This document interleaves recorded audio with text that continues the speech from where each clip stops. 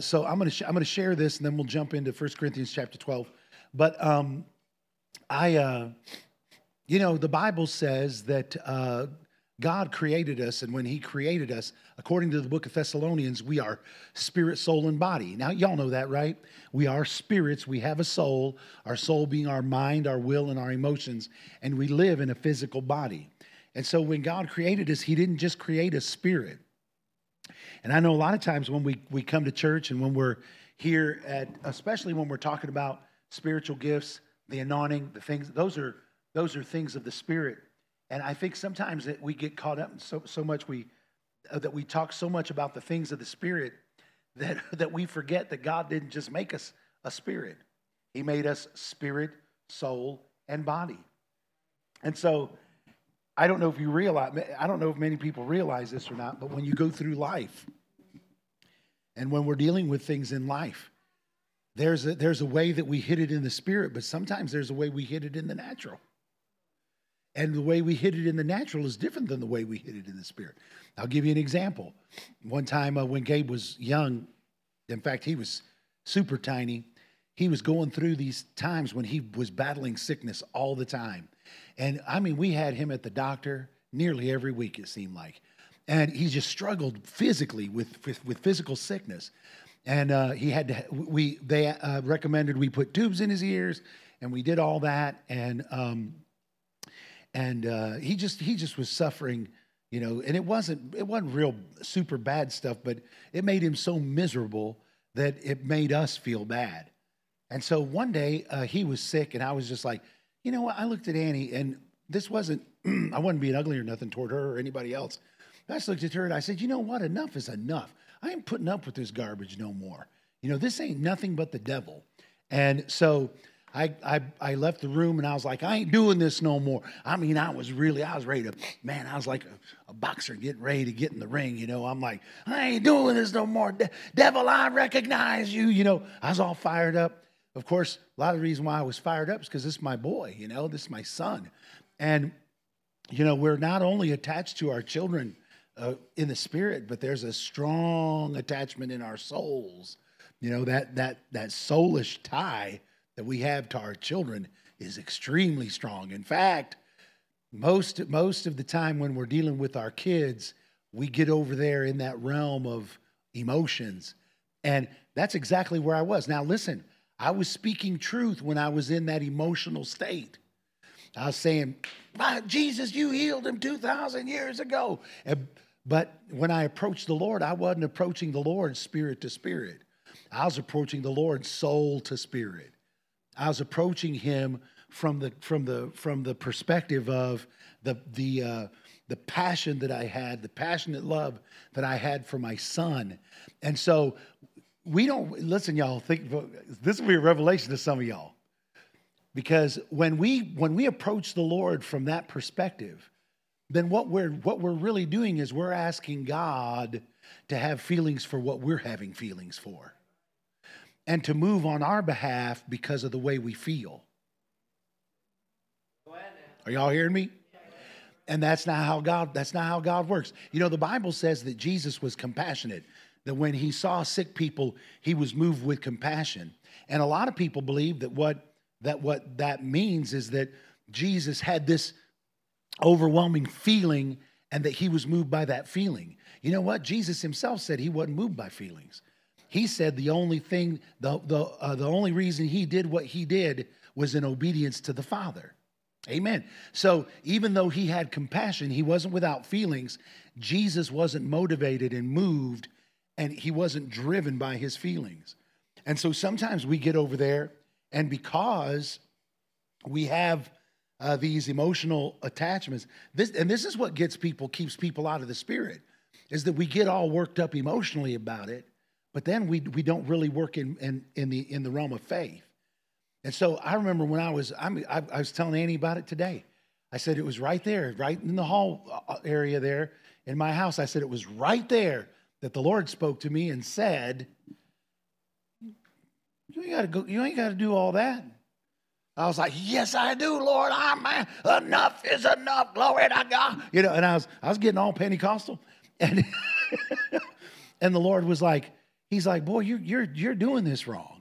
You're trying to get me to move for you because you love your son.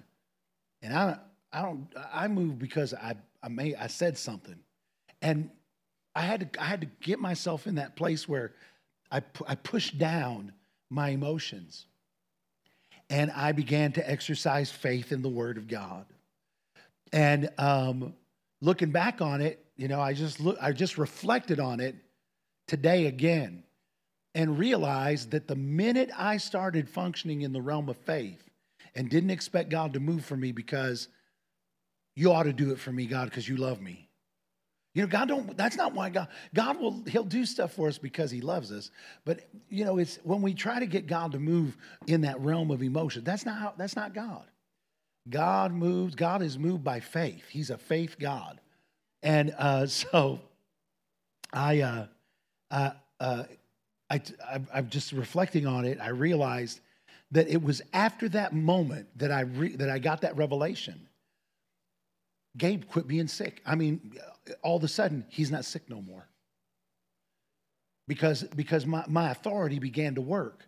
Because I wasn't trying to work my authority out of my emotions. I began to work my authority out of the Word of God. Out of faith in the Word of God. And so I know that might be tough for you to process in your head and understand. If you've ever been, though, in that position where you've been worked up in your emotions because something got that close. I'll be honest, when we prayed for Michelle up in here before she passed, there was that, at first we started out, no, this is our, family. But then we had to get over there to that place of faith. Now, you know what? There's nothing wrong with us having that kind of a feeling emotionally toward our children. We just have to know where that fits. And here's the other thing. We have to realize that even though we get over there in faith to deal with things in the spirit, sometimes there's things that we need to do in the natural. Because a lot of Christians, they allow the enemy to walk all over them and defeat them in the natural because Christians are like, well, I'm dealing with this in the spirit, and here's how I got to deal with this in the spirit. But sometimes you've got to deal with certain things one way in the spirit and one way in the natural.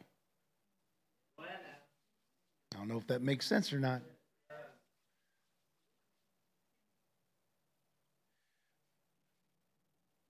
I'll use Gabe as an example again. One teacher thought Gabe was being disrespectful because he wouldn't look him in the eye when he scolded him.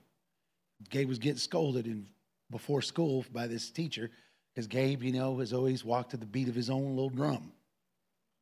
And it wasn't that he was being a troublemaker. The guy just thought he was being disrespectful because of the way that Gabe would respond to him. Well, Gabe when he was younger especially, didn't want to, and of course I'm talking like a parent here, but I had to figure this out myself because I was trying to deal with him in the same way that this teacher was. And, but Gabe would, his way of dealing with things was to walk away from it. He was non-confrontational, completely non-confrontational. And so if he walked away from you, it wasn't because he was disrespecting you, it was because that's the only way he knew how to process what was happening. And I didn't figure that out for the longest time. And so I would get mad at him. Boy, are you listening to me? And he'd be like this, that's the only way he knew how to deal with it was to kind of get off in his own deal. He would go to his room and I'm like, don't walk away from me, And finally, when he was able to communicate better, he's like, Dad, you told me you don't want me to be disrespectful. I'm trying not to say something that I shouldn't say. The only way I can do that is if I go to my room and sit for a while. Let me sit for a while and I'll come back and I'll talk to you. But you don't want me talking to you now because if I do, I'm going to say stuff that you have told me is not appropriate to say, and I don't want to do that. And I was like, okay. You know what I mean? Because you got to try to figure that stuff out.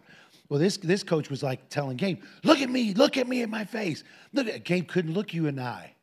He just couldn't do it. I think it crushed him in his heart. He couldn't. He wouldn't look me in the eye. I'd be like, look at me, boy. So now you know what? It made me feel bad because that's my son. And so in the spirit, I had to go to battle that the enemy wouldn't try to crush him and use these circumstances to crush him. But in the natural, you know what? In the natural, I couldn't just let it be. Because some of us like, well, we're just going to trust the Lord. No, yeah, we're going to trust the Lord. But you know what? I had to go to school, have a talk with somebody. Say, hey, listen, I know you got parents coming through here all the time. Let me let you in on something. I know you got all these students, but this will help you with my son. And I went in there and I had to take her. You know what? They may not have been, and nowadays they're not interested in what you have to say. You're just a troublemaking parent if you show up and you have these unrealistic ideas about you. But I had a responsibility as a father to do something in the natural as well. Are y'all hearing me? And so just dealing with it in the spirit sometimes isn't enough. Sometimes we got to go to the next. I'm not saying we take it in our own hands and we do it in an ungodly fashion. But sometimes there are things that we've got to do in the natural as well. So we're spirit, soul, and body. There are things that we have to remember about that as we talk about the things of the spirit that we don't forget. Again, you can be in prayer and in the word of God, and God be talking to you, and the spirit of God be moving. Another example, I'll give you a church example. You can pray and praise and holler and run and jump and shout, and you can do that.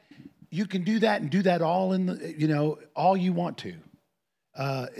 It's good. It's godly. According to Scripture, it's right. Our praise ought to be expressive. Church, on Sunday morning, church ought to be the loudest place in town. Listen, we ought to be driving by churches like when I go to the taco truck on Friday night over here on 23rd Street next to the club. All you hear is the doo, doo, doo, doo, doo, doo, doo, doo, doo, and you hear people inside. That's the way it ought to be Sunday at church. People ought to be driving by and hear doo, doo, doo, doo, doo. They ought to catch people running around the building outside.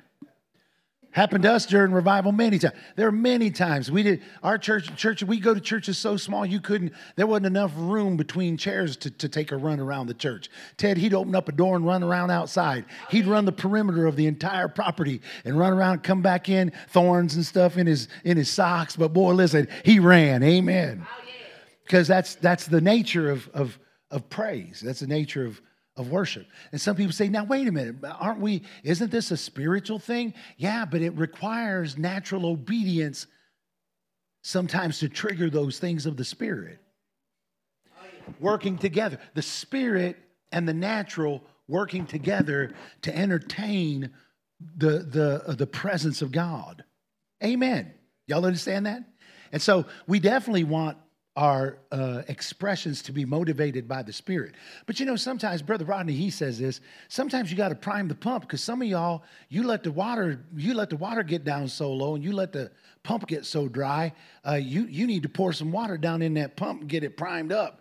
Back in the day, especially up in Ohio, we used to have these wells that had these big old, I don't know about here in Oklahoma, because the ground is so hard over here and clay. I don't know if they ever had these wells here, but they'd have these big old red pumps that came out, big old handle like this.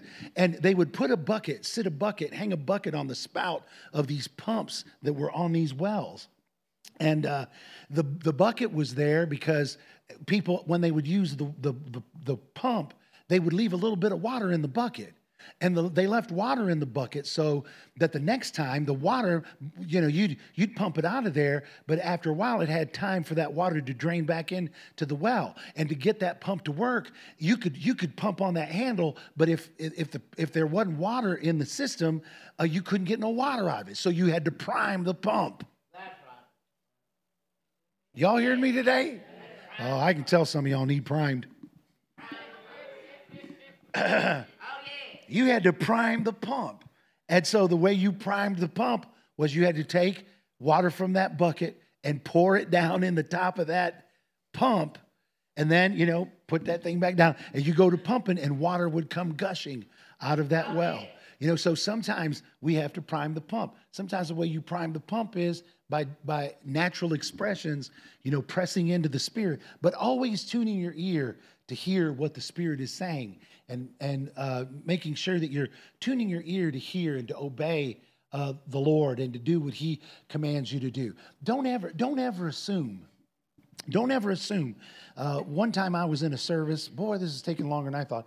One time I was in a service, and this service was dead. Listen, it was a terrible service, and I'm just being honest. You know, I don't like going to services and then lying to people saying, "Oh, wasn't that good?" No, if it ain't good, I'm like, that sucked.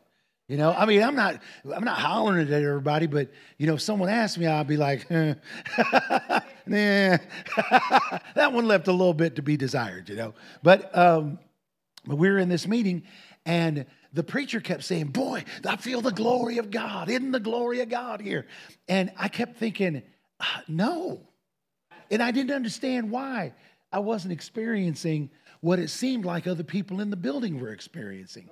And so there were other people that they had their hands raised in worship and tears were streaming down their face. And some people were falling on the floor under the power of God.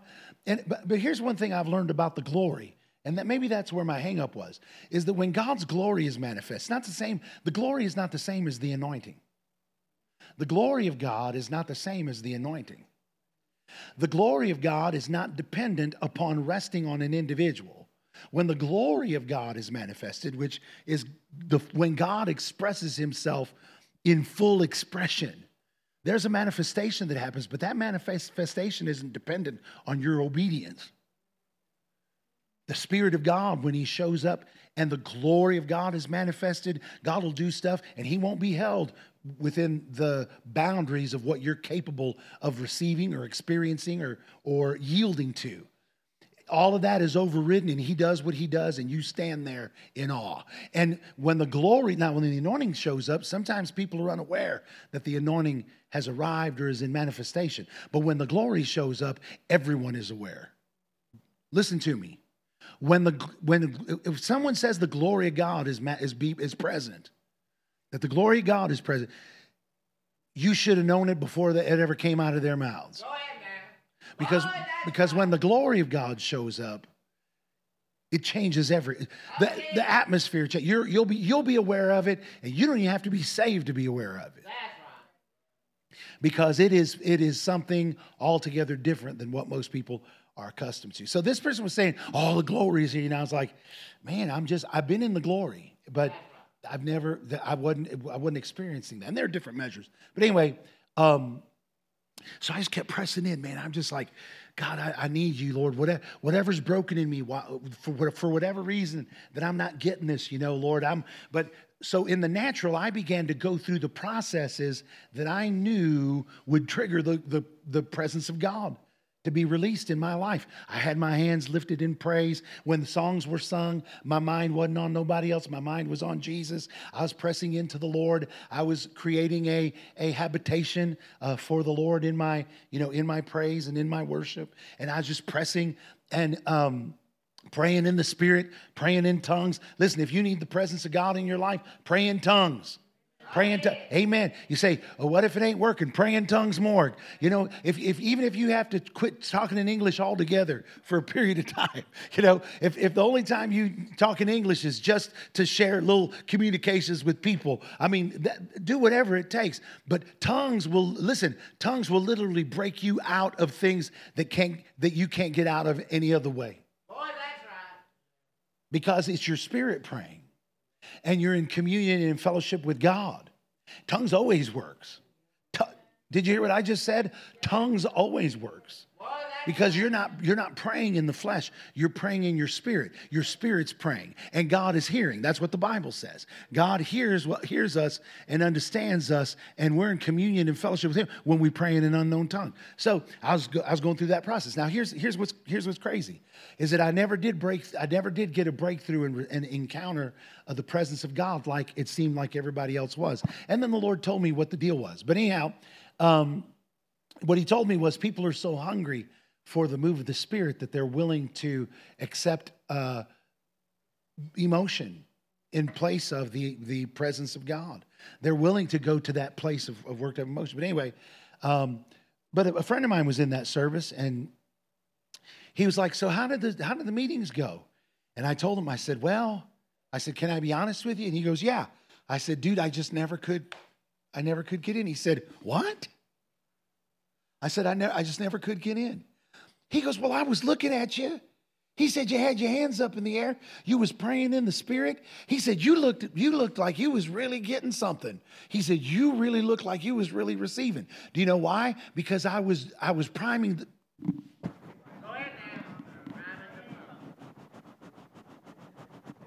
Come on, somebody. Listen, if you're looking off from a distance at somebody who's pumping a dry well, you don't know whether it's dry or not until you're up in there seeing what's coming out of the spigot. But the whole process looks exactly the same, don't it?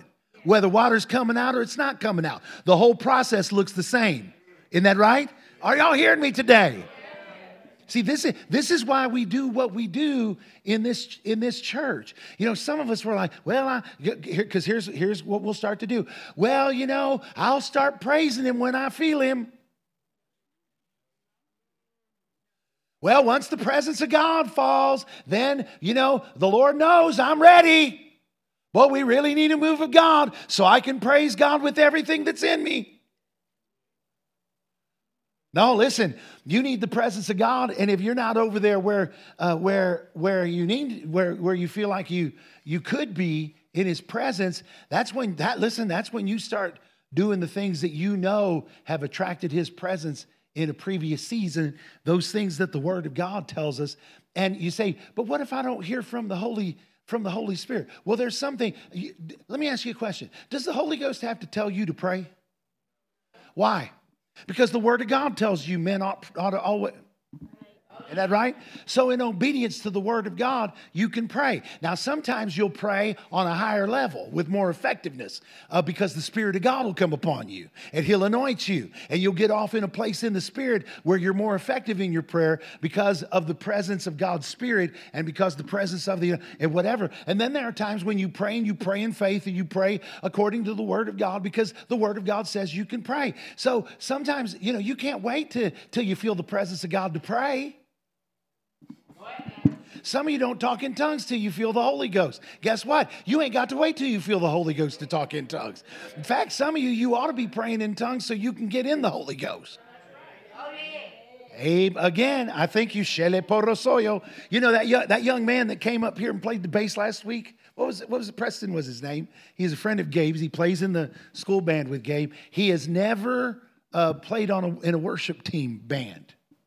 And they've gone to church, but they go to, you know, more seeker-sensitive type of church or have gone to seeker-sensitive church. But he came over here and he began to play. And I asked Gabe, I said, well, how do you like it? He said he liked it the first time he played. He was asking why the singers were praying in Latin. He says, why are the singers, are they praying in Latin? Gabriel said, well, maybe they are. He said, I'm not going to try to explain it to him. And you know, that's wisdom. I was so glad to hear him say that because you can't go to talking to somebody that don't know the things of the Spirit about the things of the Spirit without them thinking you're a hamburger short of a Happy Meal. So Gabe's like Latin, Spanish, Chinese, Japanese, dirty knees. Amen. I mean, they're talking all kind of stuff up there, you know.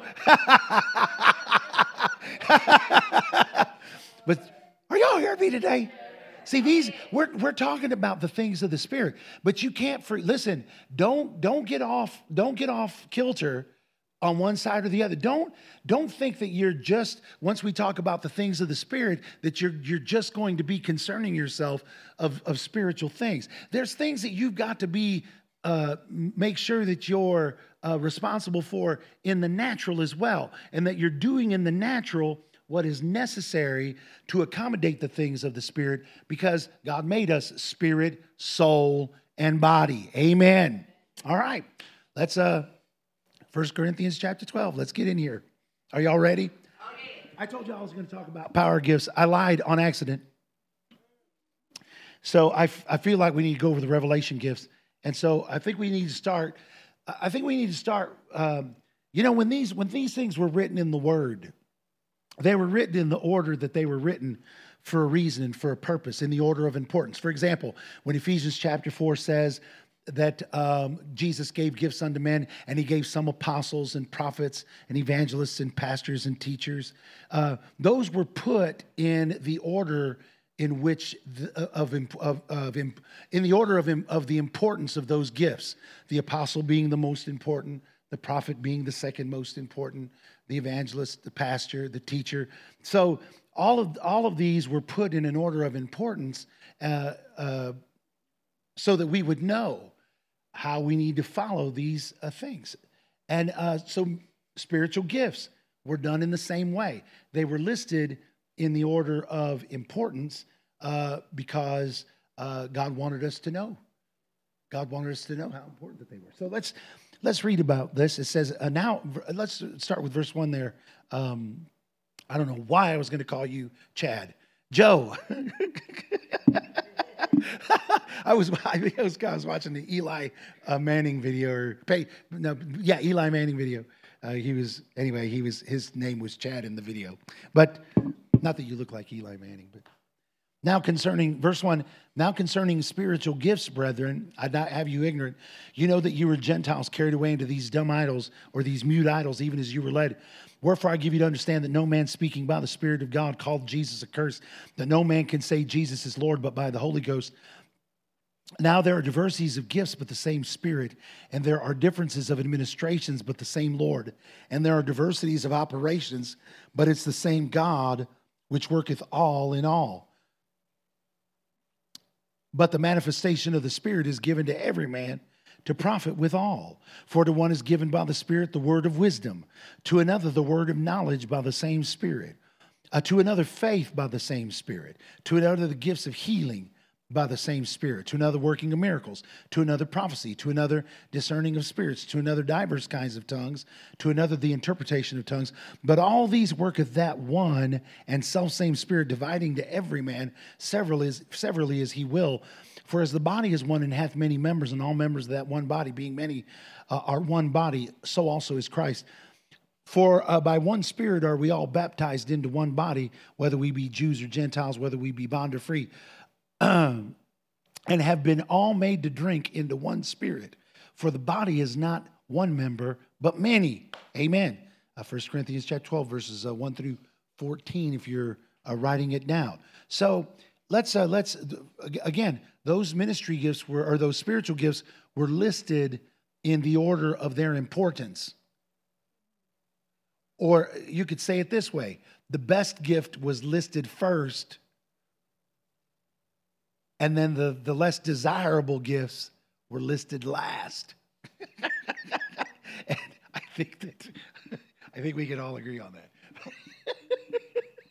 that. I'm thinking there's an internal dialogue going on in me, and I'm laughing at myself, which Annie says I do way too much. But anyway, so Paul said by the Spirit to the church of Corinth, now concerning the gifts of the Spirit, brethren, I would not have you ignorant. We've covered this. So if the Spirit of God through Paul said that he didn't want the church at Corinth ignorant concerning the gifts of the Spirit, then I can't believe that God would want the church today ignorant concerning the things of the Spirit and concerning spiritual gifts. However, there is probably now more than ever before a gross ignorance that exists concerning these things. In some places, there are people that don't know anything at all about these things, which I was telling you about with this fellow that was here last week. They don't know anything about the gifts of the Spirit, or that even the gifts of the Spirit exist. They think these gifts have all been done away with.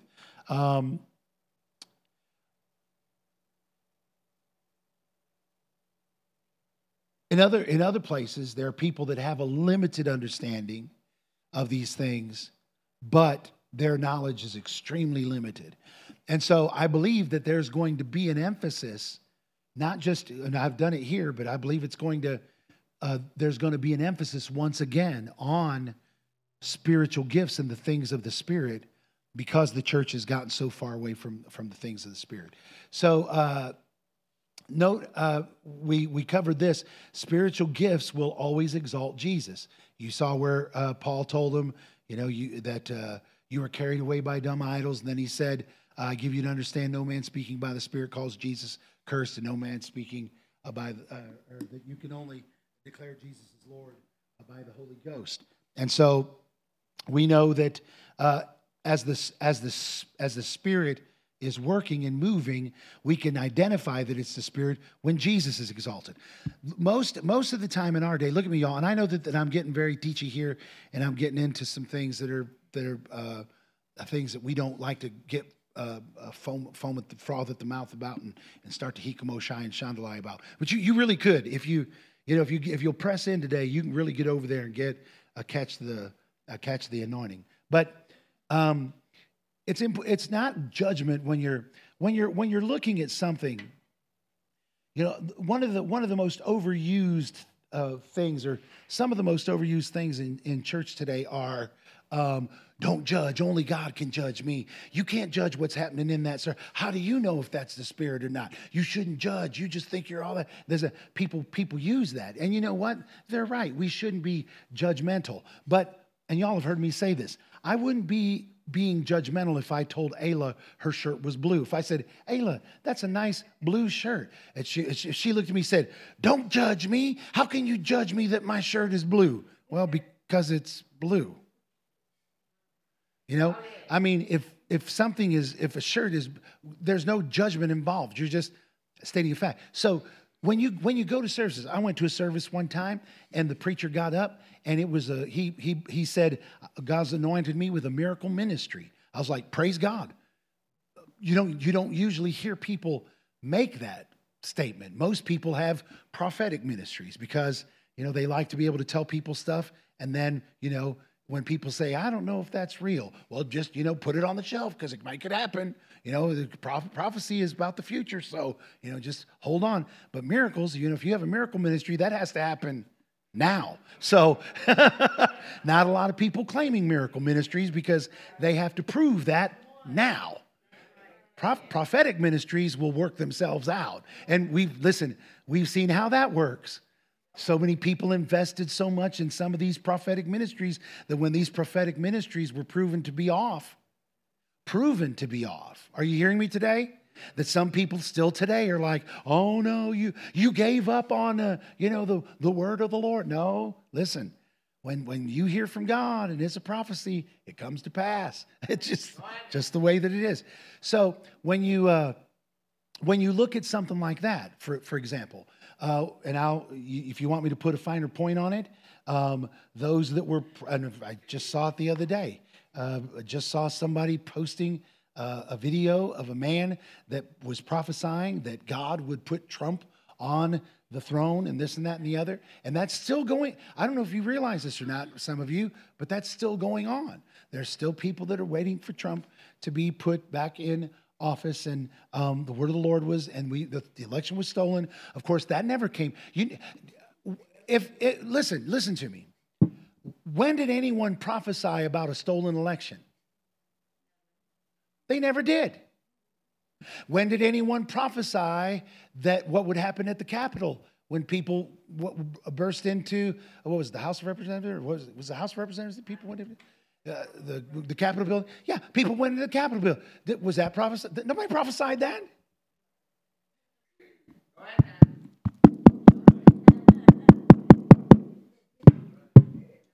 See, when God wants to give information and prove that he knows what's happening and he knows what's going on, he says things like the things that come to pass. Oh, yeah. That's right. And so this whole notion, the fact that some people are like, well, we need to give them the benefit of the doubt. We did. Go ahead now. You realize that you ought to distance yourself somewhat from people that don't have a proven. See, I'm saying it, and I know because of the environment that's in the church, we're not that way. You ought to have enough sense. Go ahead now. Let me ask you a question. If on the 4th of July, you went on a 4th of July thing and you saw some old boy that took gas cans up there close to the fireworks, and every time he went to light a firework, he took his big old box of fireworks, and then that year you saw that guy explode into flames and burn up, and you number one, you'd been like, I saw that coming. Now, he comes back to your picnic the next year. He's recovered. Of course, he doesn't have a face or doesn't have fingers hardly because he's been burnt to a crisp. He looks like that fire marshal Bill from back in the day. You know, so he, maybe I shouldn't be. Yeah, look. So, how many of you are going to get close to that fella with his box of fireworks and his gallon of fuel the next year? No, see, we have enough sense to run away from that. But in church, we don't have enough sense. Oh, go ahead.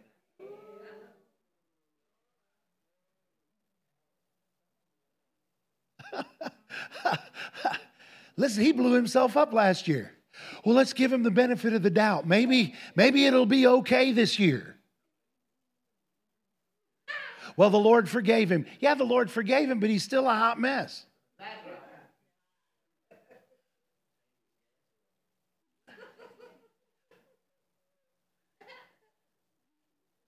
right. Does that make sense to anybody?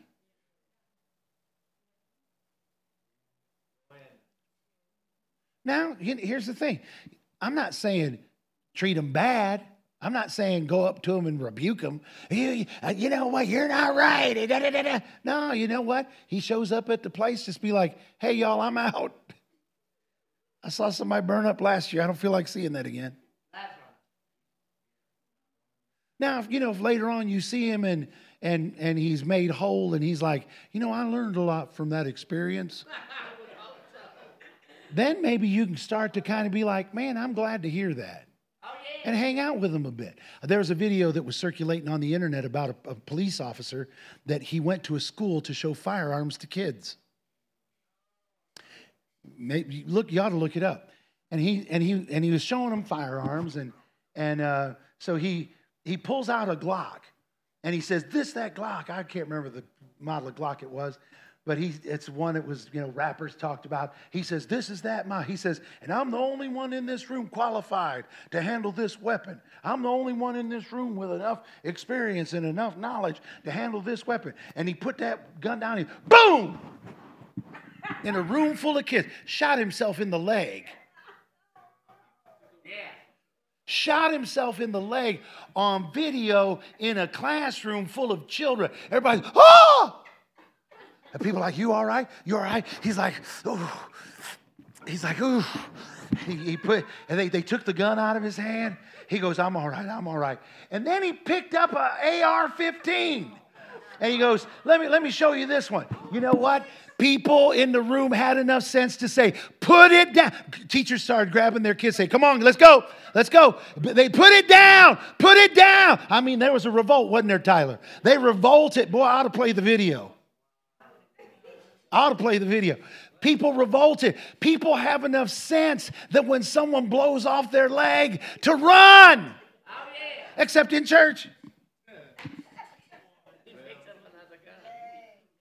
He should have left him. No, you know what? No, you know what some church people, if we put that encounter in church people in some church people context, you know what the church would, some church people. I mean, this would be an example of how church people would explain that situation. Yeah. Well, you can't judge a man for one mistake. Everybody makes mistakes. I think he ought to go on with his presentation. Because they think that, the Bible says that we're to love one another. Listen, I can love you without letting you shoot me. Oh, that's right. Go ahead now. I know what I'm talking about here. See, I'm messing with some of y'all's religion because some of y'all's religion says you ought to just hang in there and listen. You can love that guy and not sit in a demonstration of him demonstrating firearms that he has just shown that he may be qualified, but you can make mistakes. And if you just discharged a weapon in a room full of children and shot yourself in the leg, common sense says, shut the demonstration down, Put the weapons away. Let everyone go home and go get yourself to a hospital and get yourself fixed up. Boy, that's right. Common sense doesn't say pick up a more powerful weapon. Oh my gosh. Oh my gosh. Is that right? So those people, children in a classroom were concerned when the man picked up another weapon. Yet church people aren't concerned about some of these people they still posting videos, they're still following their ministry, they're still wearing the t-shirts, they're still sending offerings. And then we wonder why the church isn't filled with manifestations of the Spirit. All right, anyhow, I might have taken too long with that. Is that clear? Is that clear? Oh, yeah. Listen, you can love them. You say, Pastor, are they prophets? They could be. Maybe. You know what? Here's the thing. I'm not going to stick around. After that, I ain't sticking around. Listen, these people shot themselves in the leg. I ain't sticking around to find out. I'm just going to follow after Jesus. Amen. And if he chooses to tell us something. Oh, Jesus. So Jesus is exalted. Let me ask you a question. Was Jesus exalted in all of that? No. Well, here's what the Bible says. When the Spirit of God manifests, Jesus is exalted. That's right. Now, do some people choose to be indifferent, or choose to be adversarial, or choose to be persecutorial, or choose to be to kick against the pricks? Absolutely, yes. There are people that choose to go against the ways of God. Nonetheless, Jesus is exalted, and Jesus was not exalted in some of these things. So I was at a meeting where a preacher was saying, God used me in the gift of the working of miracles, which I thought was admirable. I didn't think that was an arrogant statement, as long as, we saw some miracles happen. But then he proceeded through the whole service to just talk about how that God validated his ministry through the miraculous, and all we heard about was him and his ministry, and him and his ministry. And Jesus was never exalted. I knew when Jesus wasn't exalted that we weren't going to see miracles, because you don't see miracles unless Jesus is lifted up. You don't see the manifestation of the Spirit unless Jesus is exalted.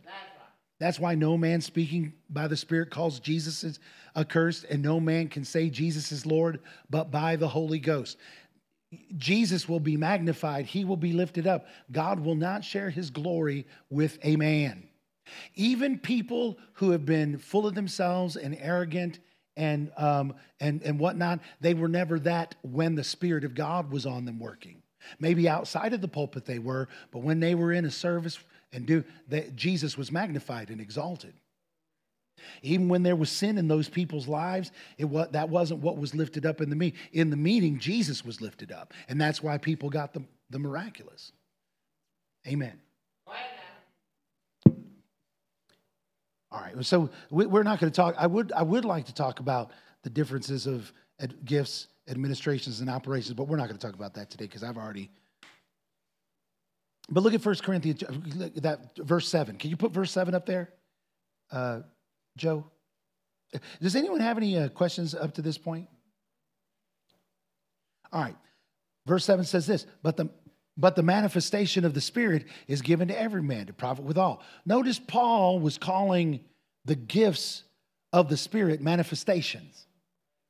And he said the manifestation of the Spirit is given to every man to profit withal. Paul was making the distinction here that the gifts of the Spirit aren't gifts in the sense that the believer owns and operates the gift whenever he wants to.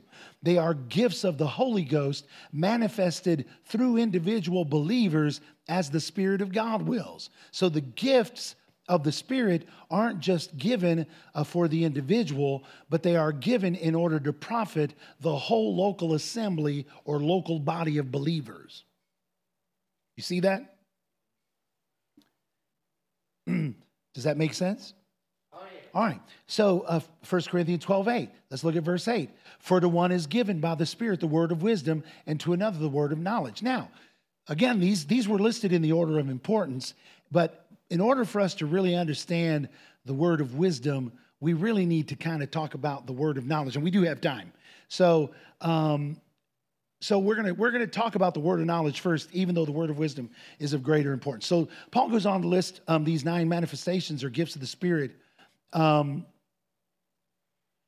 those gifts of the Spirit are divided into those 3 groups: revelation gifts, word of wisdom, word of knowledge, discerning of spirits; power gifts, which is gift of faith, working of miracles, gifts of healing; and then prophecy, utterance gifts, or spiritual gifts that you say something. So they're divided this way: gifts that reveal something, gifts that do something, and gifts that say something.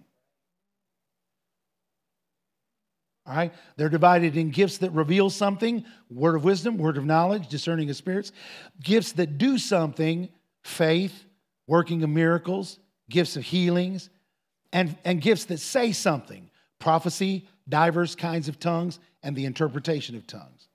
Very, very often, that last category, those gifts work together, like tongues and interpretation. Those prophecy, tongues and interpretation, diverse kinds of, those gifts will work together. Faith, working of miracles, gifts of healing. Many times those gifts will work together.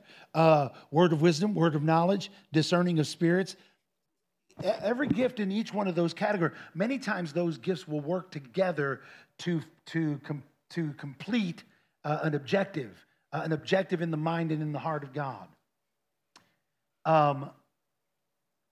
So we can see that these gifts of the Spirit definitely are in manifestation together. For example, sometimes when what we call prophecy is actually a word of wisdom that's being given forth. A word of wisdom is something.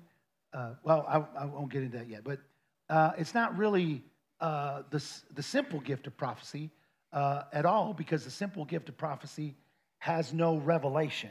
That is, no foretelling or element of prediction with it. The simple gift of prophecy brings edification, according to Scripture, edification, exhortation, and comfort. 1 Corinthians chapter 14, verse 3. Write that down. You can look that up. So the simple gift of prophecy brings forth edification, exhortation, comfort. And the simple gift of prophecy doesn't predict or see into the future. So we'll talk about that a little bit more here when we talk about the gift of the word of wisdom and the gift of prophecy. So these gifts are listed in their order of importance. 3 gifts of revelation.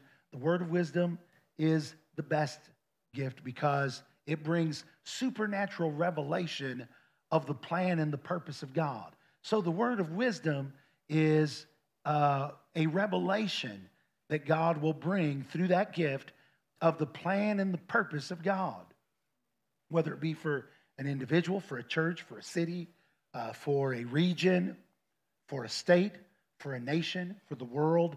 That's how the gift of the word of wisdom works. Out of the 3 power gifts, the gift of faith is the best gift because it's the supernatural ability to work a miracle. In other words, miracles aren't going to happen without the presence of the gift of faith. You get that? Well, I'm telling y'all some stuff today. Of the 3 utterance gifts, the gift of prophecy is the best gift because it's complete in and of itself, and it brings edification, encouragement, and comfort to the body of Christ. The Bible does say to seek earnestly the best gifts. And so if you want to seek after the best gifts, you know which ones they are. So the gift of the word of knowledge, let's talk about it. Notice the gift is called the word of knowledge. It's not called the gift of knowledge. Now, some people will change it, and denominational churches many times will change it to the gift of knowledge. It's not the gift of knowledge, the gift of the word of knowledge. There's no such thing as a spiritual gift of knowledge. There is, however, a spiritual gift called the word of knowledge. The word of knowledge is the supernatural revelation by the Holy Ghost of certain facts that are in the mind of God. So if you want to define it, It's supernatural revelation by the Spirit, certain facts that are in the mind of God. It's God making his thoughts known unto you. Word of knowledge. God is all-knowing. He knows everything. He doesn't reveal everything he knows to man. He just gives him a word or a part of what he knows. A word is a fragmentary part of a sentence. So a word of knowledge would simply be a fragmentary part of the entire knowledge or counsel of God. God is all-knowing. He has all knowledge, but he doesn't impart all his knowledge to us. He imparts a word of knowledge to us, just what he wants us to know at a given time. Those are Brother Hagin's words, by the way.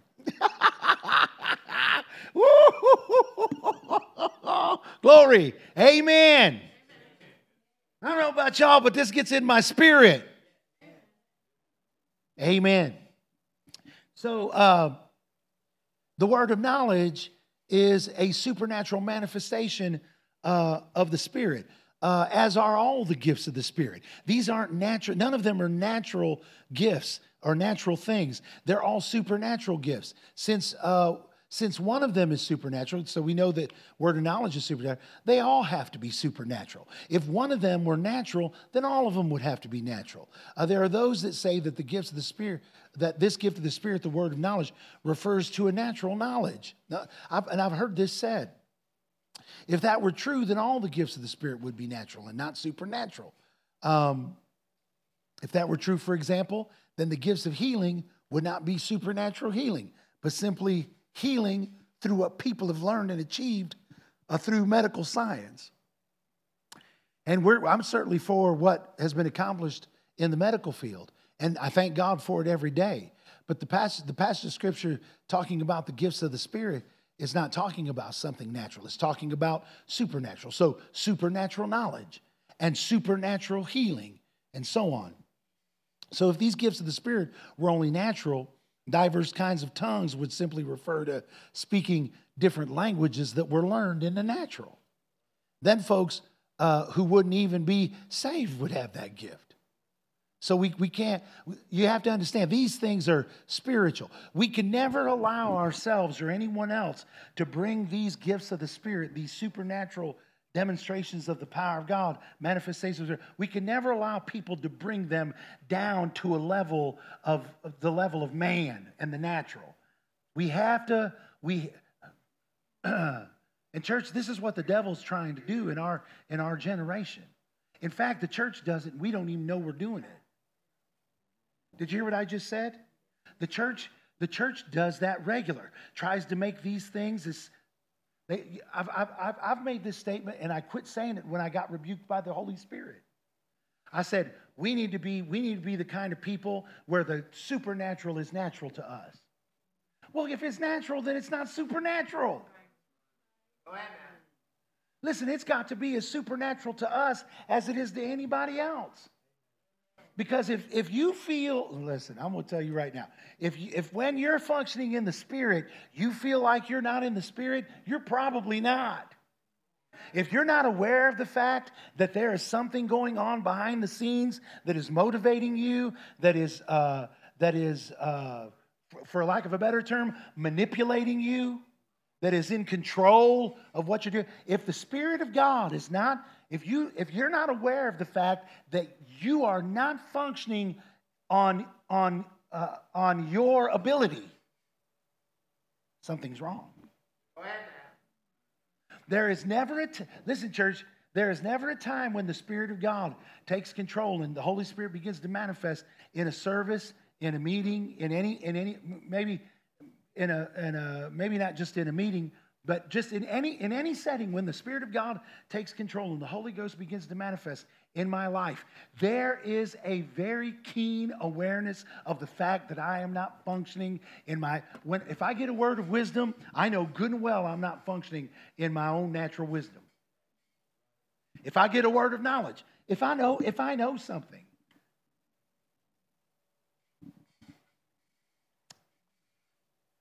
my. I feel like Aaron Bird up here.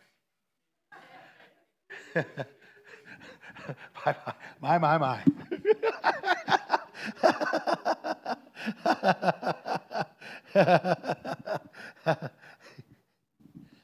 We can't bring it down. You know what? You know the problem people have with tongues? Because since I was talking about tongues, people that speak in multiple languages, people who are multilingual, if we brought tongues out of the supernatural into the natural, then multilingual people, whether they're saved or not saved, could have the gift.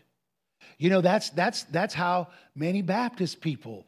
There's a guy that he's from here in Oklahoma. I think he's from around, maybe not Oklahoma, maybe from Louisiana or Arkansas. He's from the South, but he's a Baptist brother. But he makes a habit of going to charismatic services to expose charismatic preachers. He has some kind of cerebral palsy or something. And so he has a problem, but he'll go to healing meetings and he'll try to make his way onto the platform. And then when they give him a microphone to testify, he will get up and he'll say, healing is not for today. I wasn't healed. This person is a charlatan. They're not of God. God doesn't do these things today. And this person does. This is it. You go on, you listen to him on YouTube. And what he says about tongues is this.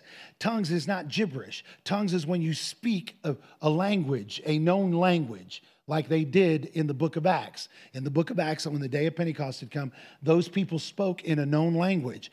They spoke in the language of the people that were there.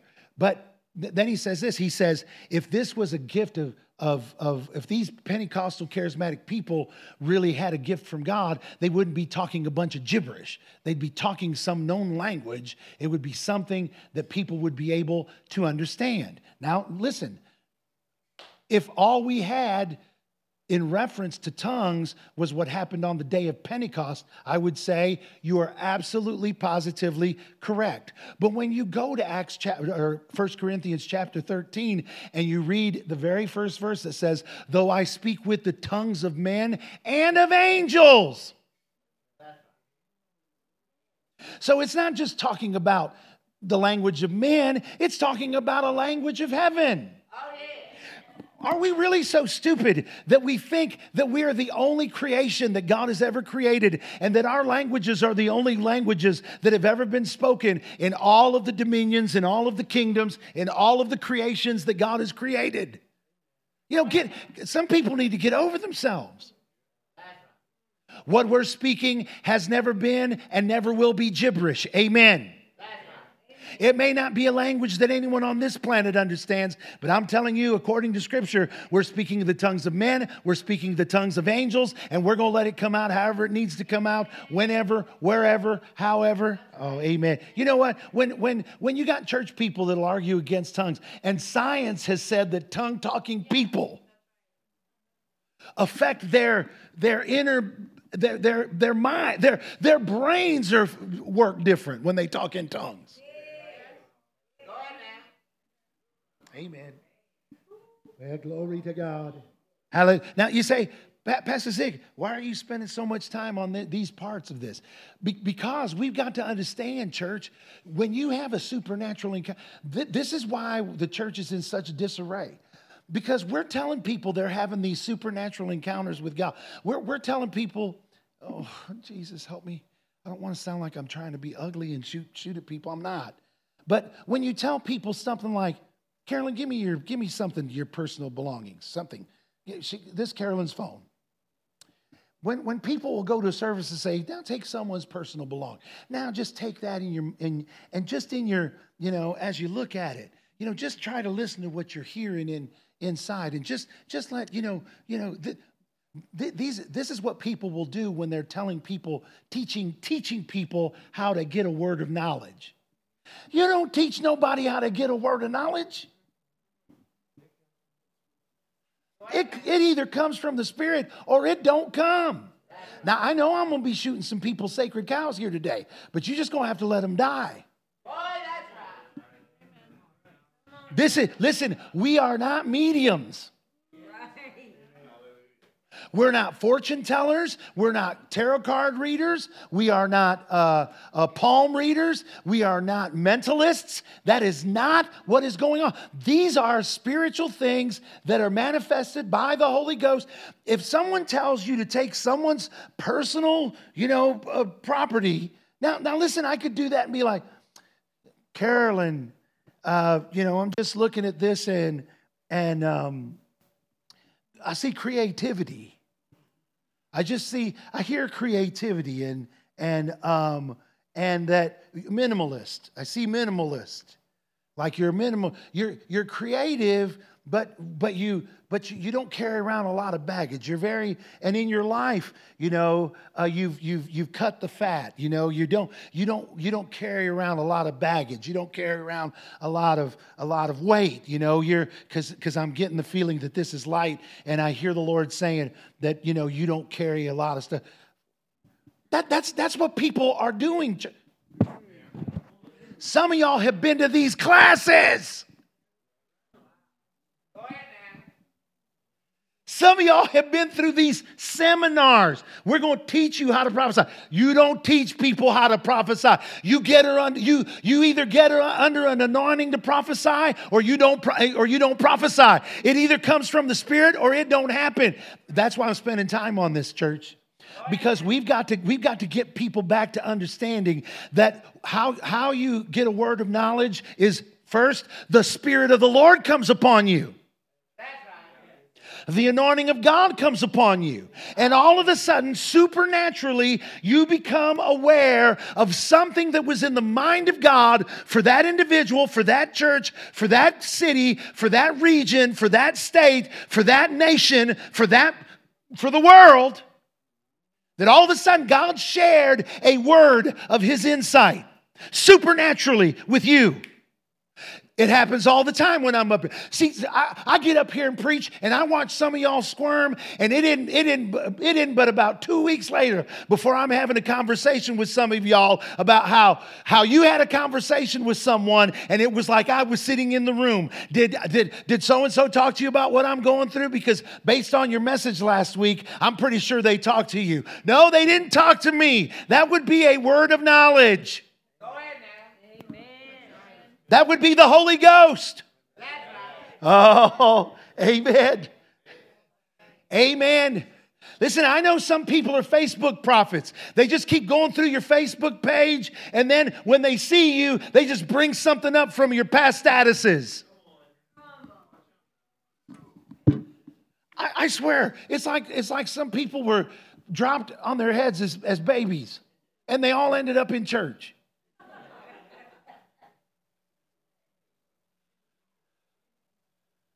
Because you do realize that some of these people on Facebook that are prophesying over people, it don't take much. When you show up on their feed, it don't take nothing for them to click on your name, go to your profile and say, Cherie, I have a word for you. I see you are an evangelist. How did he know? You popped up and he could click on your profile.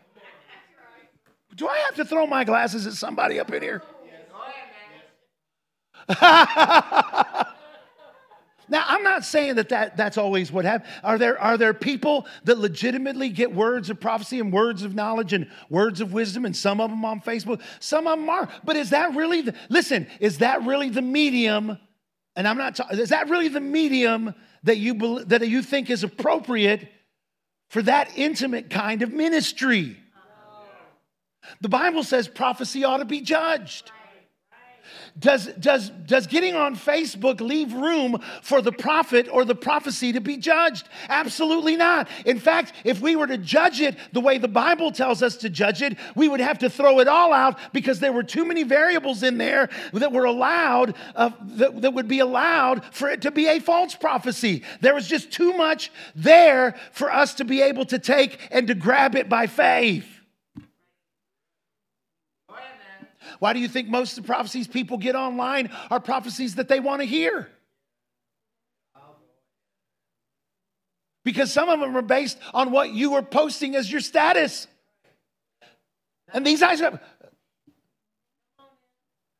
I've never seen anyone get a prophecy online that says, you know what, the Lord says you need to log off of Facebook, you need to decommission your account, and you need to get back in church.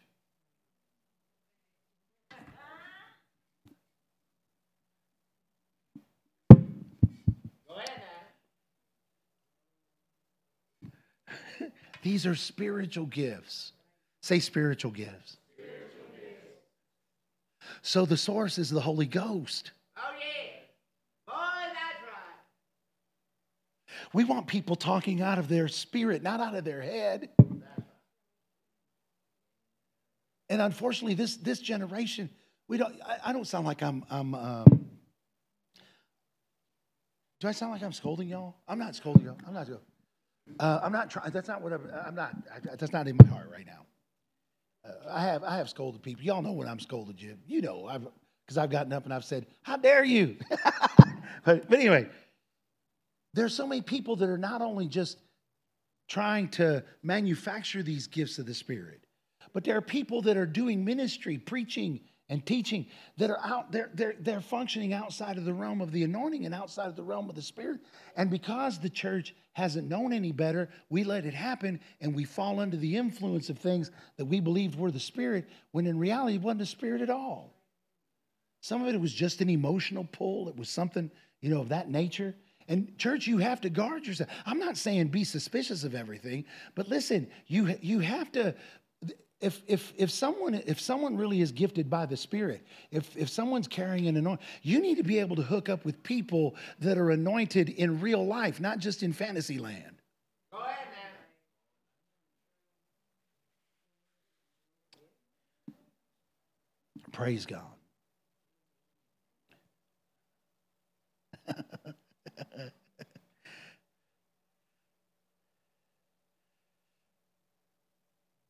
So if we're talking about the gift of tongues, or the supernatural gift that the Bible talks about, we're talking about tongues enabling one to speak in languages that they've never learned, that were given by the Spirit, that were given by the Holy Ghost. So it stands to reason that if some of the 9 gifts are supernatural, then all of them are supernatural. Therefore, the gift of the word of knowledge is not natural knowledge. It's supernatural knowledge. It is supernatural revelation of certain facts in the mind of God.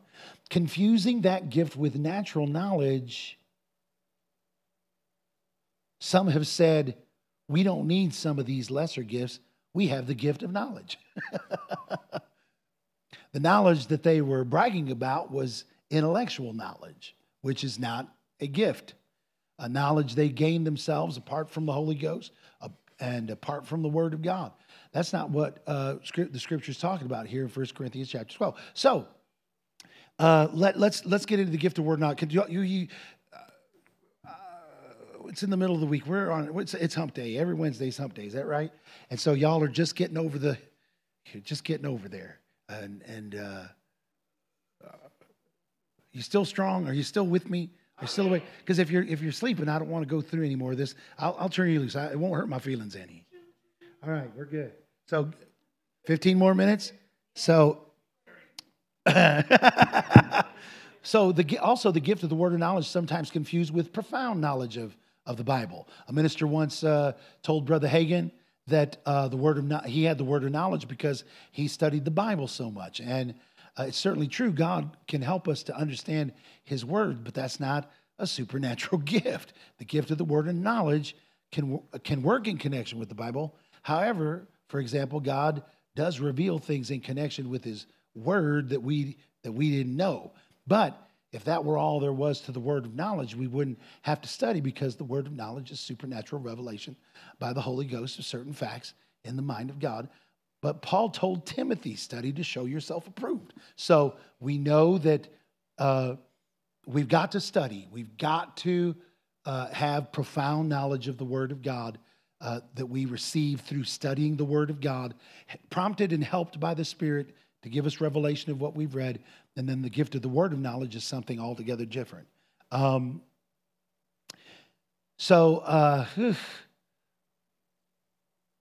word of knowledge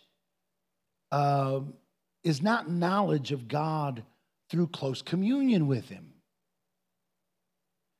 So another mistaken idea that people have about the word of knowledge is that it comes through just walking closely with the Lord. One does gain a knowledge of God by walking with him, but that's different from supernatural impartation of a knowledge of the facts, of certain facts that are in the mind of God. In the Old Testament, 1 Samuel chapter 3, verses 4 through 10. Can you put that up there? You can. Well, let's. You know what? Let's not read that. Just write it down because I've took so long on some of this other stuff. In the Old Testament, we read about how God spoke to Samuel when he was a young boy. Samuel was in the temple helping that old prophet Eli. One night, Samuel heard a voice calling his name, thinking it was Eli calling him. He got up from his bed and went to him. Eli told him he hadn't called him, so Samuel went back to bed. Just about the time Samuel gotten settled, he heard a voice saying, "Samuel, Samuel." Again, he ran to Eli, and again, Eli sent him back to bed. When this was repeated for the third time, Eli realized that God must be talking to the boy. And Eli told him to answer the next time when the voice called. When God called to Samuel again, Samuel answered, "Speak, for thy servant heareth." That's verse 10 of chapter 3 of 1 Samuel. Eli had been walking with God, but he hadn't been as faithful to God in rearing his children as he ought to have been. He knew about the things of God, of course, but he didn't hear God's voice that night. Samuel did. So we see that this kind of knowledge doesn't necessarily come by long time experience walking with God. Here was a little boy who had no experience and hadn't walked with God at all in the same way that Eli had, who was an old man. And that boy got a word from God, a supernatural word of knowledge from the Lord. And the old man heard nothing, even though he had walked with God for a long period of time prior to that. And maybe he wasn't right, at that moment, but you get what I'm saying? So it certainly helps to know God, but that's not how the word of knowledge doesn't have nothing to do with how close you are to God. It just has to do with what God wants you to know. Oh, yeah. What he's willing to share about what he knows. So let's take a look at some biblical examples of the word of knowledge. Revelation chapter 1, verses 10 through 20. Read them when you get a chance. John at the Isle of Patmos was in the Spirit, the Bible says, on the Lord's day, as Jesus appeared to him in a vision. Here we learn something about how this word of knowledge sometimes will come. As in this particular instance with John the Apostle, the word of knowledge might come in a vision. Jesus revealed to John in a vision the condition of the 7 churches in Asia Minor, as recorded in the book of Revelation. Although there is a prophetic message in that revelation for us, in that book of Revelation for us today, those 7 churches, and some people don't really realize this, those 7 churches actually existed at the time in Asia Minor. John, exiled to the Isle of Patmos, couldn't possibly have known what was going on in those cities or in those churches. But Jesus revealed to him their spiritual condition. That was a word of knowledge. He didn't have any way of knowing in the natural what was going on there, but by the Spirit, he spoke these things out. Is it okay that I'm not reading these verses? Listen, please read them when you have an opportunity. But that is an example of the gift of the word of knowledge. Another example is Acts chapter 9. I'll read it to you. Acts chapter 9, verse 10. And there was a certain disciple in Damascus named Ananias, and to him said the Lord in a vision. Here the word of knowledge came to a layman, someone who wasn't in ministry. He wasn't an apostle. He wasn't a prophet. He wasn't an evangelist. He wasn't a pastor. He wasn't a teacher. The Bible calls him a disciple. He was just a member of the church of Damascus. If the Lord wills, laymen as well as ministers can have the manifestation of the word of knowledge or any of the gifts of the Spirit. You don't have to have a special anointing or call to ministry or a ministry gift on your life to function in the gifts of the Spirit. Did y'all just hear me? Oh, yeah. See, some of you think that the reason why that you don't function in the gifts of the Spirit is because you're not called to preach, or you're not called to teach, you're not called to pastor, you're not called to be an evangelist. Well, here's a fellow by the name of Ananias, who the Bible says was a disciple, and God showed up in him. Jesus showed up in a vision. God gave him a word of knowledge. A vision. If you have a vision and it's from God, that is the gift of the word of knowledge. That is God sharing a fragment or a thought or a word of his insight and his mind with you. Isn't that awesome? Oh, yeah. Amen. So here's this disciple. So when some people say, well, the gifts passed away with the apostles, because they assume, because of their, I guess, casual reading of the scripture, that the only way that gifts worked was through the apostles. But that's not true. Here's a disciple that God used in the gift of the word of knowledge. Verse 11, he says, arise, go into the street which is called Straight, and inquire in the house of Judas for what a word of knowledge. What a word of knowledge. Arise, go into the street which is called Straight, and inquire in the house of Judas for one called Saul of Tarsus, for behold, he prayeth, and hath seen in a vision. Saul also had a vision. A man named Ananias coming in and putting his hands on him that he might receive his sight. Oh, isn't that awesome? Glory to God. Glory to God. Hallelujah. In a vision, the Lord told Ananias what to do. Arise, go into the street which is called Straight, inquire in the house of Judas for one called Saul of Tarsus, for behold, he prayeth. Ananias couldn't have known in the natural, in a certain house, on a certain street, a certain man named Saul was praying. How could he have known that in the natural? Ananias couldn't have known that Saul had a vision himself, in which he had seen a man called Ananias coming in, laying hands on him that he might receive his sight. Ananias couldn't have known this in any other way than by supernatural revelation. He knew it by the word of knowledge, by the gift of the Spirit. Of course, God knew about everyone who was praying everywhere at that time. But he didn't give Ananias knowledge of everyone who was praying. He just gave Ananias knowledge about one man who was praying, Saul of Tarsus. That was a supernatural revelation of a certain fact in the mind of God. It was the word of knowledge which came to Ananias in a vision. The word of knowledge, that,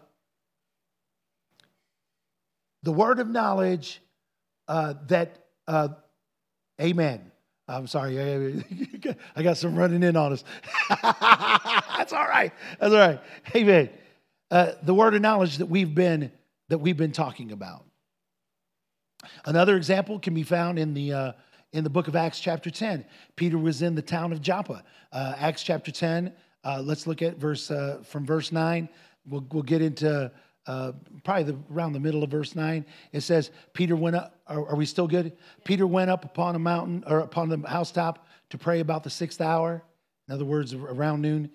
And he became very hungry and would have eaten, but while they made ready, he fell into a trance and saw heaven opened and a certain vessel descending unto him, as it had been a great sheet knit at the four corners and let down to the earth, wherein were all manner of four-footed beasts of the earth, and wild beasts, and creeping things, and fowls of the air.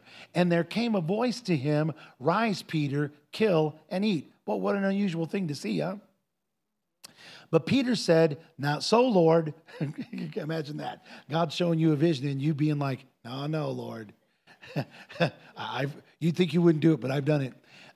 For I've never eaten anything that is common or unclean. And the voice spake unto him again the second time. What God hath cleansed, that call thou not common. This was done thrice. And the vessel was received up again into heaven. Now, while Peter doubted in himself what the vision which he had seen should mean, behold, the men which were sent from Cornelius had made inquiry for Simon's house and stood before the gate and called and asked whether Simon which was surnamed Peter, were lodged there. While Peter thought on the vision, look what it says, the Spirit said unto him, behold, 3 men seek thee. Peter received a supernatural revelation, a word of knowledge. Behold, 3 men seek thee. Peter did not know there were 3 men who were seeking him. He had fallen into a trance and seen a vision of a sheet descending out of heaven. While Peter was thinking about what he had seen and what the vision meant, the Holy Spirit told him that there were 3 men seeking him. The men that were already standing at the gate, Peter hadn't seen these men. He had no way of knowing that they were there except by the Spirit of God. So you can see how that the gift of the word of knowledge works, and in the New Testament. Let me tell you something. That's one of the gifts of the Spirit that I've seen work in my life regularly. When I give people personal prophecies, when I speak to people through personal prophecy, when I know things about people that I shouldn't know, glory to God. Have I ever told y'all anything that I shouldn't know? Have I ever spoken over y'all, told y'all something I shouldn't have known? See, that's a word of knowledge. Now, that's not just reserved for the prophet. Those giftings can work in the life of any believer who is yielded to the Spirit, whom God wants to use in that manner at any given time. That means, how many of you, it was impactful when the Lord used me to say something to you that way? How many of you was it life-changing? I mean, it was life-changing. All right, God can do the same thing through you. In fact, you ought to expect it. Oh, yeah. You ought to anticipate it. You ought to make yourself available for it. You ought to put yourself in a position where, and you say, well, how do you do that, Pastor? Well, let me ask you a question. I should have brought a ball. If I had a ball and I threw it at you, now, if I threw it at you, I threw it at you quick and you didn't know I had it, you might get hit by it. You know what I'm saying? But you're not going to catch it. But after a while, if I keep throwing that ball, imagine if every Wednesday night, to keep y'all awake, if I saw one of y'all snoozing, you got hit with a Nerf ball. Right, yeah, it is kind of a good idea. There was one revival where I did that. I think it was Lawton. What did Lawton? People were falling asleep at Lawton, and finally they brought me these balls to Lawton, and I had them on the pulpit, and someone would fall asleep, and I had them. Just we were fooling. It became a fun thing. But anyway, but at first you may not be ready. But you know what? If we keep at it long enough, you're gonna come here and you're gonna think, I ain't gonna get hit tonight. I'm gonna catch that ball tonight. In the same way, that's how we got to think of the gifts of the Spirit. You know what? We'll go out of here. Some of you will go out of here tonight, and tonight you've been provoked in your own spirit by the Holy Spirit. God has stirred you up because of what I've talked about here today. Here's what you got to know. When you talk about these things, God stirs those things in your spirit, causes them to be to percolate, to come to the surface of your own spirit, of your own inner man. You know why? Because He wants to manifest these things. These things are His word. God wants to do these things. God wants to manifest Himself in these ways. But what we'll do is we'll leave out of here, and then we'll go and we'll binge watch, some series on Netflix, and then we'll go through our whole day or whatever tomorrow, and we forget all about. It was, did you go to church Wednesday? Yeah, I went Wednesday. Yeah, it was good. What'd you all talk about? Word of knowledge, man, it was really good. I really enjoyed it. But you know what? You come Sunday, and you don't come Sunday ready to catch nothing. It's not that the Spirit don't want to do it. It's just that we come and we don't come ready. And so something might hit us, and we might even be blessed. You might get hit by something, be like, whoo, shedebo, whoo! And then you short circuit the anointing because God didn't just want to shout from you. He wanted to reveal some insight from His mind to you. But we didn't stop and say, yes, Lord. Like Samuel. Just tell him, here I am, Lord. Speak to me. Tell me what you want to do. Now, you know what? Sometimes He may not say nothing. But at other times He might say, go to the street called Straight, inquire, in that house of Saul of Tarsus and lay your hands on him. I'm going to heal him of his blindness. And then give him this word, That's how I did it. Oh, yeah. I go to people's house. I never went to nobody's house without expecting God to do something while I was there. That's the truth. If I went to visit somebody, if I went to somebody's house, I went there and I didn't go there just to talk with them people or to have a good. If I got invited for dinner, yeah, I was going to eat, But when I went there expecting that the Lord was going to use me there. And that's why people wouldn't invite me back sometimes. Because, I might have a word of knowledge. I might have a word of wisdom. There might be a manifestation of the Spirit that would happen. I would literally go nowhere. If I went to your house, we were going to pray. Well, we didn't ask you to come pray. You didn't have to. I was going to pray if I went to your house. We was going to eat, but we might have a word of knowledge, and we might break out in some sort of move of the Spirit before we got done. Amen. One time I went to. Oh, it's okay. It's okay, Gabs. You'll be all right. She'll be all right. Okay, yeah. Someone keep an eye on Camilla while she attends to the hurt one. Any questions about this? Anybody have any questions? I was going to share something, but I see we're past the time. So any questions? Yeah, Gil's got a question. That's okay. Just really fast. Remember what happened on Saturday at the men's meeting where I felt... yes. I've been rocking my mind about it. What is that? Prophecy? Is that a word of knowledge? What am I supposed to, how do I accept that? And what do I make of it so I can continue to That is a seek word. it? That is a word of knowledge. It could be, remember I said these gifts work together? You had a thought about that man that didn't originate with you. In fact, that's what you said. This is what the Lord thinks about you. If I remember right, you said God thinks this way, but that's a word of knowledge. God shared a word of His idea about that man with you, and the way that you conveyed that message could have been considered prophecy, because prophecy, the simple gift of prophecy, in the context of those gifts, is a word that is given for edification, exhortation, and comfort. The simple gift of prophecy has nothing to do with foretelling the future. It has to do with edifying. It has to do with fortifying someone, comforting someone, exhorting someone. And that's what you did. You exhorted, you edified, you comforted that fella by sharing with him, not your thought about him because you didn't know him, but by sharing with him the mind of God. That was a manifestation of the Spirit.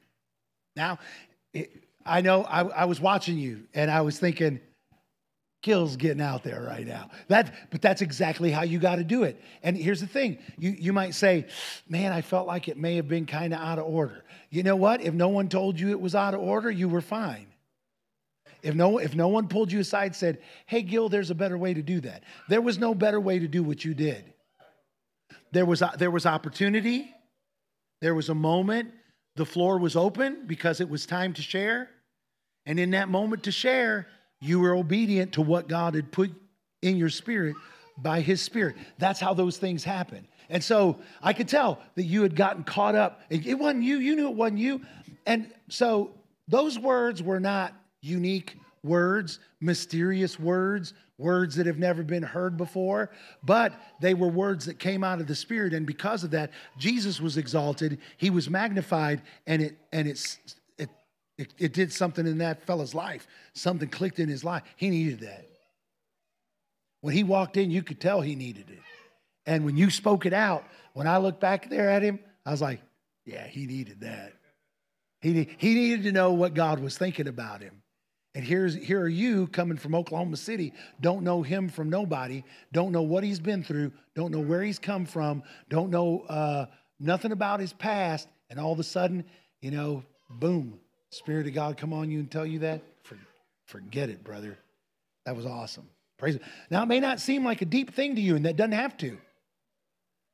Because when it's by the Spirit, the work that's done is a deep work. And God will share, as you tune to hear what he's saying, he'll share more with you. Now, that's not to say that every time you get in the Spirit, that's going to happen.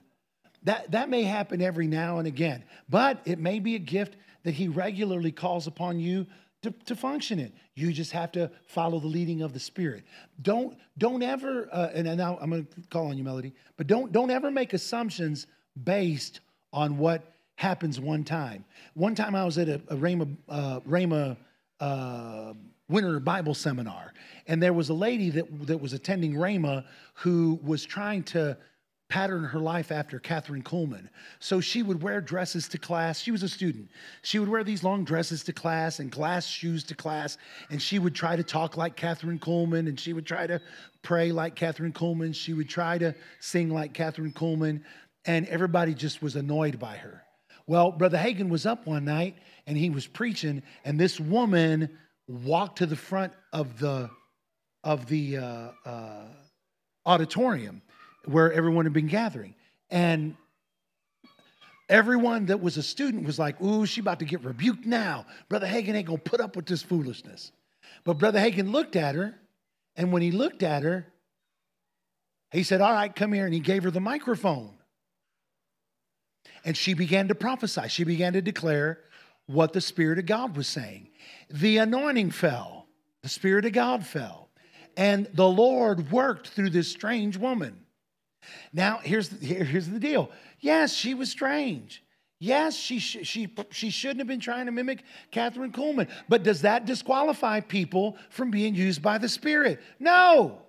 But when someone's used by the Spirit, you will identify that it's the Spirit, because the Spirit will be present and will bring freedom and liberty. It won't just be some yahoo getting up there and you being like, oh, she's so cute. Then the next night, Brother Hagin's up there. She tries to come back again. He goes, sit down. You need to sit down. And she just looked at him, and the ushers came and they helped her and sat her down. And he said, listen, just because the Lord moved one way one night doesn't mean he's going to move the same way the next night. Just because he used you one way one day doesn't mean you can expect him to use you the same way the next day. God uses people, and we saw that here, as the Spirit wills. As the Spirit. So you say, well, how about Benny Hinn? How is it that he gets up and he functions the same way every time he gets up? Because number one, because he's a ministry gift and God called him to a particular ministry. Second of all, whatever gift that God gave him to fulfill his ministry, God doesn't just manifest that gift occasionally through Benny Hinn. God gave Benny Hinn that gift. For example, me. Some people say, yeah, okay, you get words of knowledge all the time. Why is that? Well, because I function in a ministry office that gift works in. And when I was a teenager, God told me, I'm giving you the gift of the discerning of spirit. Not I'm going to use you occasionally. I'm giving you the gift. And so if I get in the Spirit, that gift functions regular. But here's the thing. God don't give everybody gifts like that. He'll use everybody in gifts like that and manifest himself through everybody like that at different times. But he doesn't give everyone gifts and say, I gave this to you, now steward it. But if I get into, we could be at Walmart. And I've done this. I used to do it with people that traveled with me, because I'd tell them, there was always people that doubted.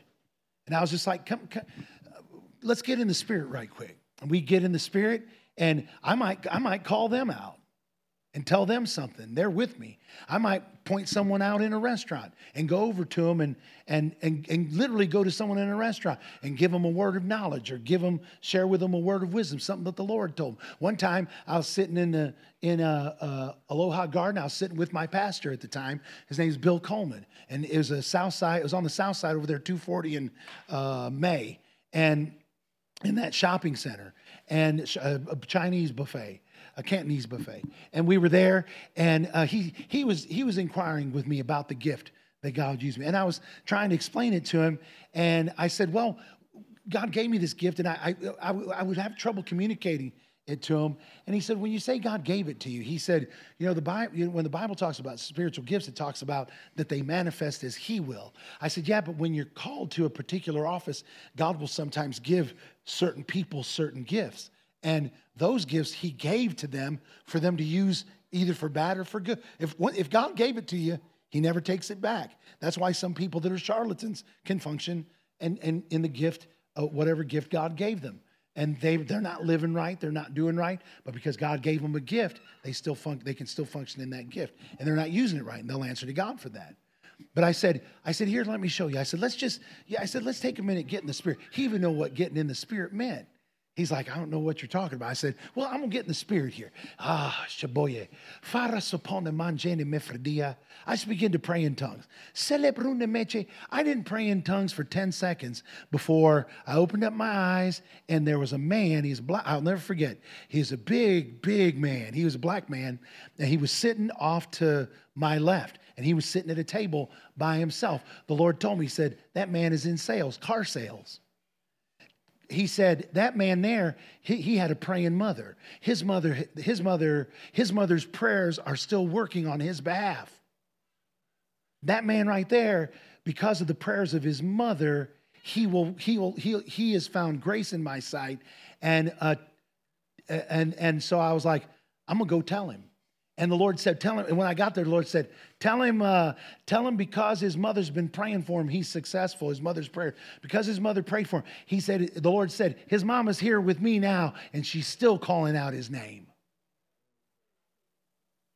His mama's here with me now, and she's still calling out his name. So I walked up to him. I said, sir, I don't know you, but me and my pastor, we're here. We're ministers. And I said, while I was over there praying, I said, you just lit up. And the Spirit of the Lord came on me and told me that you're in sales, that you sell cars. I said, is that right? He said, yes. I said, you've had success in what you do for a living, and you've had success in life. And the Lord told me to tell you the only reason that has happened is because your mother was a praying woman. Tears began to stream down his face. I said, your mother lifted you up in prayer to ensure that the favor and the grace of God was upon you. I said, sir, her prayers are still working for you. I said, Jesus is after you. He wants your life completely. I said, I know you're not serving him with all of your heart now, but Jesus is on your tail. You need to surrender to the Lord. I said, you know what the Lord told me? The Lord told me this. He said, your mama's there with him now, and she's still hollering out your name. He goes, my God. I said, your mother, she's gone to be with the Lord. He said, yes, she went to be with the Lord last year. He's like, man, you messed me up. I said, God's Spirit is trying to work on you. He's working. He's working. Listen, church, there's so much we hadn't tapped into.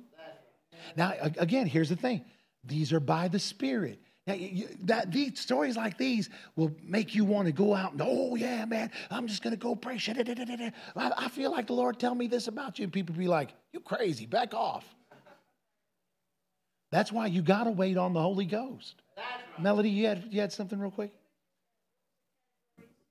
Okay, its categories of gifts are, the three categories are revelation gifts. And the revelation gifts are the word of knowledge, or word of wisdom, word of knowledge, and a discerning of spirits. The power gifts, which are the gift of faith, gifts of healing, or the gift of working miracles, and gifts of healing.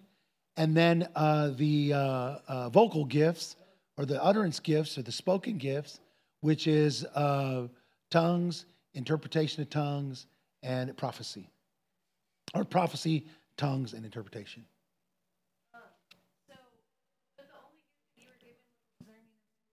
That was the gift that he said he gave to me, yes. The discerning of spirits was the only gift given to you for your ministry, but hasn't that gift worked as he used you in each gift in each season that you were in? Like when you were in the healing ministry, when you were in the Holy Ghost ministry, and then as you're in the prophecy. Yes. It works for all of those different. You're right. Yeah.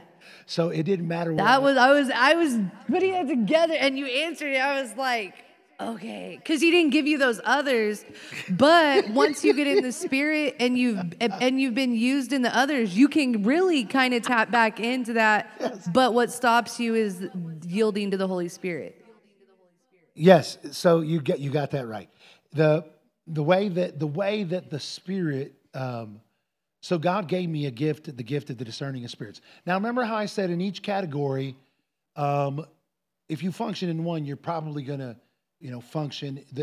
They're all related, and so they will usually work together. So discerning of spirits, word of knowledge, and word of wisdom.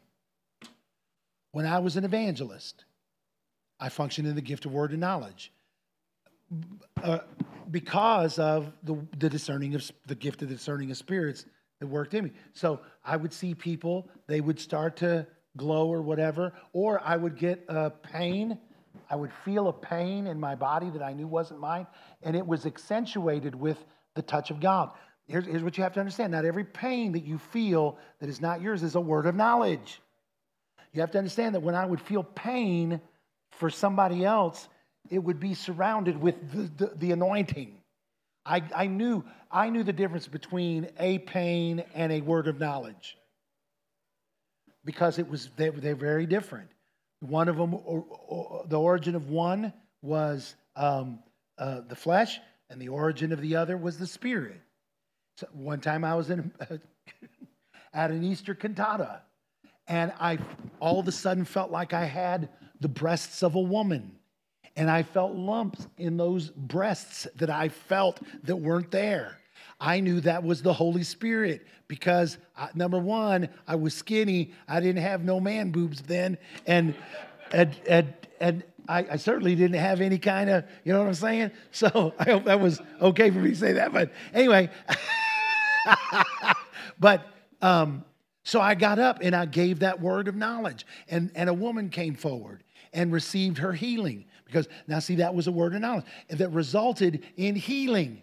Isn't that crazy? It resulted in a miraculous healing in this woman's body. So what Cherie is saying is that even though the gift of discerning of spirits is a revelatory gift, when I was an evangelist, and many times evangelists have healings and miracles and demonstrations like that happen through their ministry, that gift still worked to produce some of these other things because that was the gift that God gave me. That was the gift that he had put in me. It would just function in a different manner where I was at different times. And so when I got over and was in that, left that in evangelistic ministry and went on into other offices, that gift still remains and works to fulfill God's purpose in that particular office. If I get in the spirit anytime, that gift of the discerning of spirits will function. And honestly, I can tell anybody, it's weird. I can tell anybody anything. The reason I don't is because that's not the will of God all the time. And so usually if I'm at lunch with people, I'm not picking around for stuff, at the restaurant. If I go to your house, I'm picking around for stuff. And some people don't like me, want me at their house. They're like, Pastor, we love you. We'll see you on Sunday. Which is cool with me, you understand? But there ought to be that. Y'all ought to know that it works in my house, with my children. You hear what I said? With my wife. One time when before there was what do they call that? Caller ID. Spirit of the Lord came on me at a restaurant. I turned my phone off because they didn't have where you could just turn it down, ringer down in the early days. I turned my phone off because I was with some pastors, and Spirit of God said, "Turn your phone on." Annie's about to call you. I reached down. I remember when I reached down,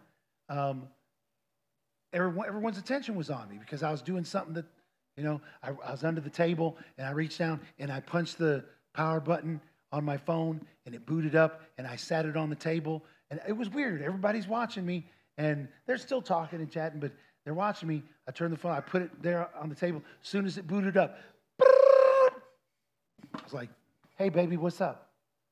She responded, "How do you know it was me?" And I was like, well, the Lord told me you was going to call. She didn't used to believe that.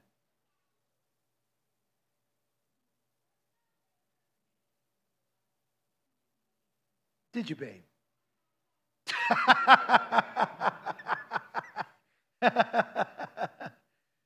It's hard for people to get a hold of that. And it's not a brag. I'm not bragging. It's not me. If it was me, be a different story. Then I'd probably use it for everything. If I'm buying a car, I'd be like,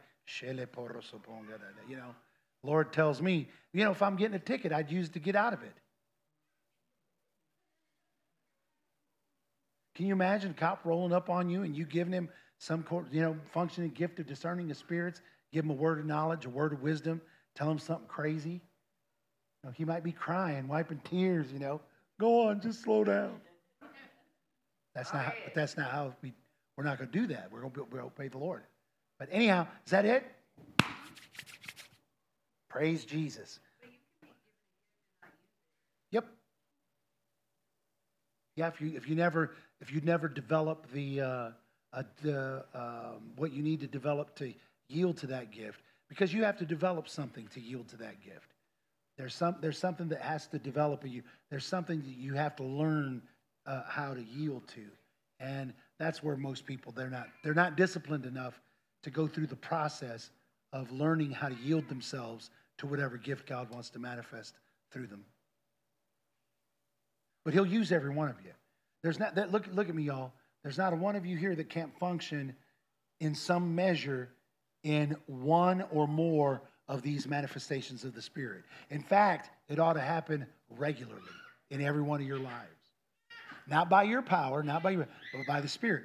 So you say, well, why is it that it doesn't seem to happen regularly with me? Well, because you're not doing what it takes to yield to it, to recognize it. That's all. But if you would, if you just quit trying to manufacture it and do what it took to make it really happen, it'd be awesome. But instead, people are satisfied with woo-woo, with fluff, with stuff that don't change nothing. And here we have the power to change the world. And we're willing to roll around on the floor at church and holler and act crazy and then leave that building and never have an impact. Take pictures of orbs and call it angels and it never have an impact. Praise the Lord. Amen. I was going to say something else, but I'm going to leave it. Praise God. Hallelujah. Amen. All right, Father, thank you for your word. Thank you for your Spirit. I sense your anointing here, Lord, and I pray, God, that you'll continue to pour out of your Spirit upon each one, God, that's here today. Lord, you're good. You're so good to us. We thank you, Father, for the privilege that we have to be able to hear these truths and to obey them. Father, we just pray that the anointing will be stirred up continually in the hearts of your people. And as a result, God, we'll function and flow in the Holy Ghost. Lord, in a greater measure than any generation ever has, in Jesus' name. Thank you, Lord. Everybody that believed it said amen. Amen. Amen. All right, praise the Lord. I love you. I'll see you guys here Sunday.